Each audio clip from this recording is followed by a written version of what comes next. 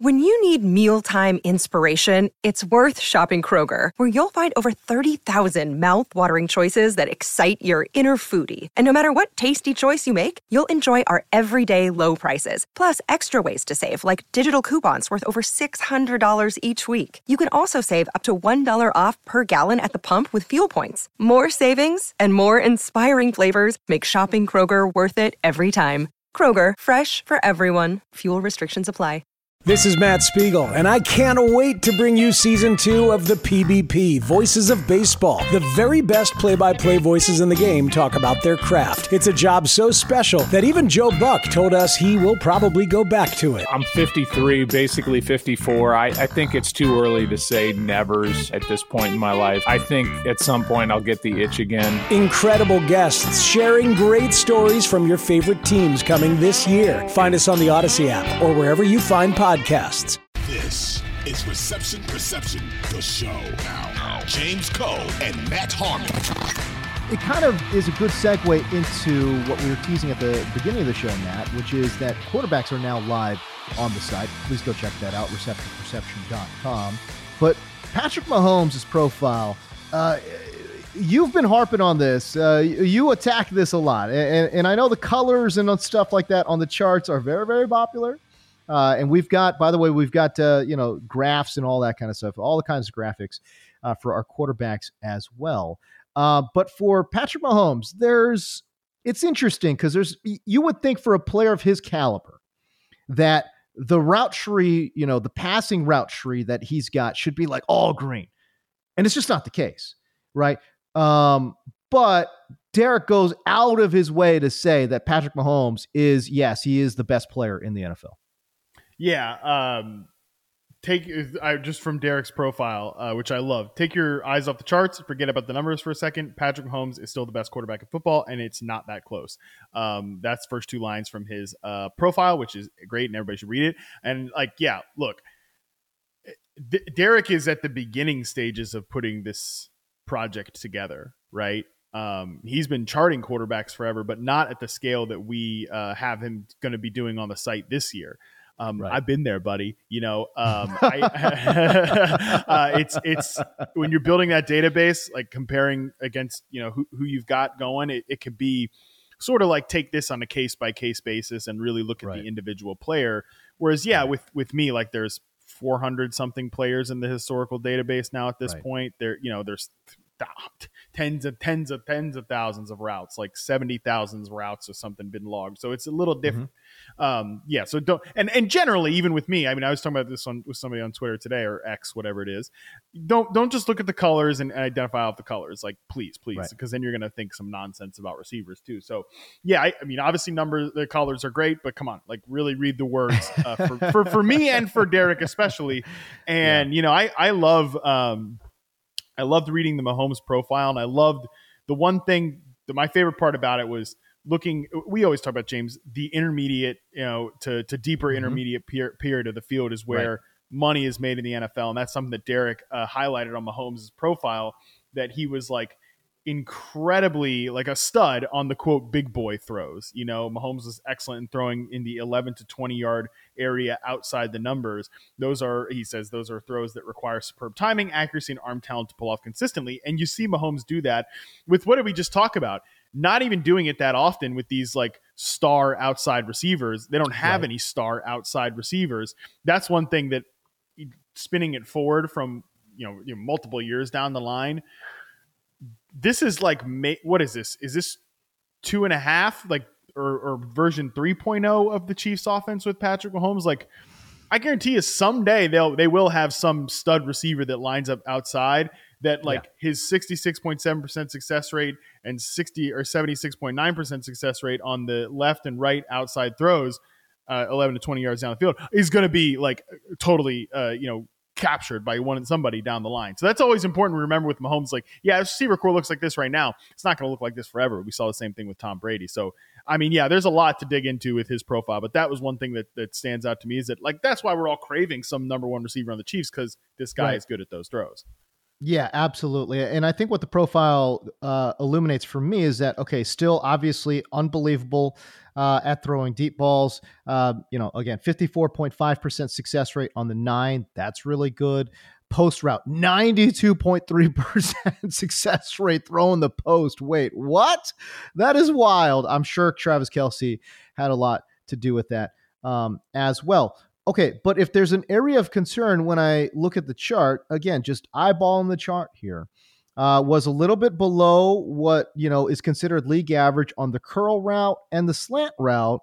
That surprised me a little bit, especially the slant. Listen, he had Juju for a big chunk of that season, and I thought Juju was a pretty good player last year. To be slightly below average in the curl and slant is interesting. And as a matter of fact, this is what Derek wrote in his profile. Curl routes specifically gave Mahomes trouble. And he points to some of the timing that is required on a curl route, which is absolutely true. I've said this before. Curl routes are a very dangerous throw in the NFL because it does require timing. And if your timing is off, that is a ball that absolutely can get taken back for a pick six. So one of the most dangerous throws you could throw is the curl route.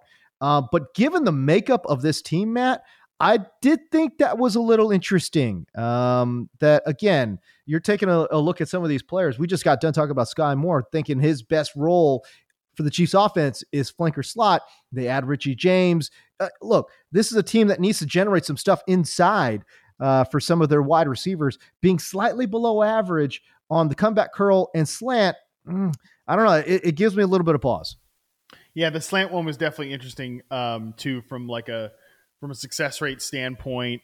They don't run a lot of slants or flats, or at least from the route percentage. Where Mahomes was throwing them, those were his two below the NFL average for his targets there that Derek charted. I think that's interesting. I think what we do know about Mahomes is the incredible dig route, or the dig route success rate's pretty good, 66.7%. That post route percentage, like, these guys are going to have to be, because Derek talks about it, like, Mahomes is a great player. Sometimes his timing and placement can be a little off. As Derek says numerous times during the profile, like, all the juice is worth the squeeze here with Mahomes because of how he plays and what he does. But I think for a lot of these guys, they're going to have to be really good on those dig routes. They're going to have to be really good on in that area of the field, the 11 to 20 yards. And one thing I will definitely say is, you look at Sky Moore's success rate by route chart as a rookie, 87.5% success rate on the dig route. That's going to be a nice overlap with Mahomes. But I agree, like, some of those slants and flats, that I think they definitely need somebody super reliable to be in that role, and someone that can work with Mahomes when he's getting the ball off from an ill timing perspective. Because while it's all worth it, it is still like an asterisk and just something to keep an eye on there with Mahomes and how he fits with these receivers. All right, listen, we're going to try to get Derek on Wednesday if we could break him away from some of his quarterback charting, because he is like knee deep in this stuff right now. But I know he's working really, really hard to get as many profiles up as possible. Our goal for season number 1 of quarterback charting is to get north of 20 profiles, probably around 25 profiles. So the top 25 quarterbacks in the NFL. That's what we're aiming for. Okay. So we got on this project a little bit later than we would have liked. Obviously, when you're introducing something brand new, there is there's some learning curves there. And even from a management standpoint, just trying to figure out what we actually wanted out of Derek too. It took a little bit of time. Anyways, look for that on the site. We'll try to bring him on Wednesday and we'll really dig in to some of these numbers, and maybe we'll ask him about Patrick Mahomes again. But we've got player profiles up right now, and in regards to some of the quarterbacks, we've got the elite guys up. We've got Mahomes, Josh Allen, Joe Burrow, Justin Herbert, and Lamar Jackson. I know he's got a Dak Prescott one done there as well. Baby. And we'll ask him, and I'm sure Cowboy Nation will be very interested to see what some of those results bring back. All right, but we continue on with some news and notes here. OBJ Hey everyone, this is Brett Boone. Would you know it? I've got a podcast going strong in our 4th year. Tune in as I sit down with my friends, some of the biggest names in sports, media, entertainment, for a lot of fun and in-depth conversations. As you know, baseball's been my life. It's been in the family for a long time, but it's a lot more than that here. It's sort of like taking a ride in a golf cart around a beautiful track. Join me every week for multiple episodes on the Brett Boone Podcast, available on the Odyssey app or wherever you get your podcasts. Says 2023, he's viewing it as like a retirement season. This is his last season, according to OBJ. And now we know OBJ is, he's a guy that sometimes goes off the cuff. I don't know how serious he is about 2023 being his last, but just from what you kind of have, seen, Matt, and obviously didn't play last year, what do you think this man has left in the tank? Yeah, I think a lot of when I read that quote, it was like he's kind of going to give it his all as if it's his last year, right? And then if something happens after that, we'll see. Which means that if he plays really well this year, it's not going to be his last year. Right? Exactly. Exactly. Yeah. It's not like this is a retirement tour, but yeah, he's on a 1-year deal that's some incentives within it. So certainly, we're kind of that phase with Odell Beckham. But it's always funny because it kind of kills me when people say, "Look, he's never going to be the player he was with the Giants." Well, no kidding. Of course he's not going to be that player that he was with the Giants. Like that guy's never coming back. That was, how many years ago was that? And it was like 8 years and, 18 injuries ago, right? Of course he's not going to be that guy. Right. And also, by the way, too, when you look at Odell Beckham's like data in the historical database, reception perception, those 2014 to 2018, just unbelievable seasons for reception perception with Odell Beckham there. So yeah, he's never going to be that guy.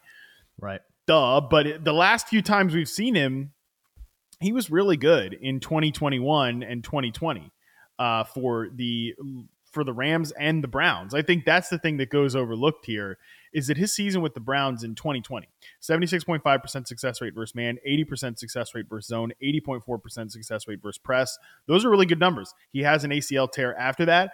And then his next season in 2021 is a mix of games with the LA Rams, but also with the Cleveland Browns is in that sample. 72.3% success rate versus man, 81.5% against zone, and 76.4% against press. Obviously, the numbers are down against man and press. That's to be expected when you're coming back from an injury. You're still dealing with injuries. He's really only had one bad season in reception perception. That was 2019 when he was definitely playing with the hernia injury. That was like pretty widely reported. So, and again, we don't know what we're going to get out of him this year because it's been so long since we've seen him. We didn't see him play all last year. He had an ACL tear in the Super Bowl. So who knows what he's going to be like. But I maintain that the last time we saw him, he was not just a very good player, but a very important player, especially for the LA Rams because of the role he was playing as that backside X receiver, how that opens things up for the offense, how that brings in high degree of difficulty throws with confidence because of who he is as a route runner. I think he can. The last time we saw him, he was still like a number one type of receiver, and I think if healthy, he could be. It's hard to say what he's going to be this year with the Ravens. But the last time we saw him, he was a very good player. Yeah, even in 2021, when you're talking about his success rate versus zone, 81.5% success rate versus zone in 2021. It's better than what DJ Moore put on tape in 2020, right? So if everyone's still gassed up about DJ Moore, I think Odell still got some tread on the tires. It's just that he's been away from the game for so long now. We're talking about a year and a half. He's also entering his age 31 season. He'll turn 31 maybe about halfway through the season. I think his birthday is in November, if I think I saw that right? So he's 30 years old, coming off of a pretty major injury, hasn't played football for over a year. That certainly gives me a little bit of pause. And I think what's really interesting, Matt, is that he's playing with a quarterback that's got some accuracy issues, and playing in an offense that we have no idea what it's going to look like with Lamar at the helm. We've got no clue what this offense is going to look like. And I have no idea what OBJ's role is going to be in this offense as well. They've got Rashad Bateman. But I think OBJ at this point in his career, I don't know. You tell me, where do you think he lines up? Is he going to be a slot flanker, dude? Is he going to be one of these guys that plays all three positions?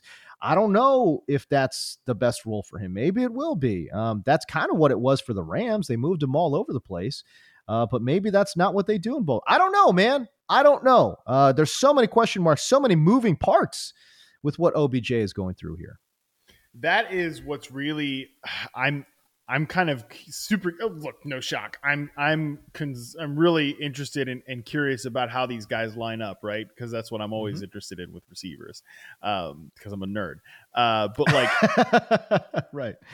Because I think Bateman could play X, and I think Bateman could play flanker, and I think he could play slot. And I think last time we saw Beckham, though, he was the X receiver for the LA Rams and for the Cleveland Browns too. This is a guy who was playing that X receiver position, winning consistently.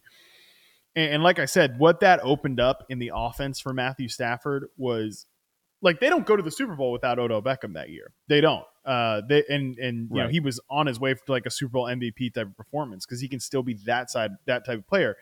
The game sample from 2021, Beckham was lined up outside on 82.9% of his sampled snaps. He was on the line of scrimmage for 79.9%.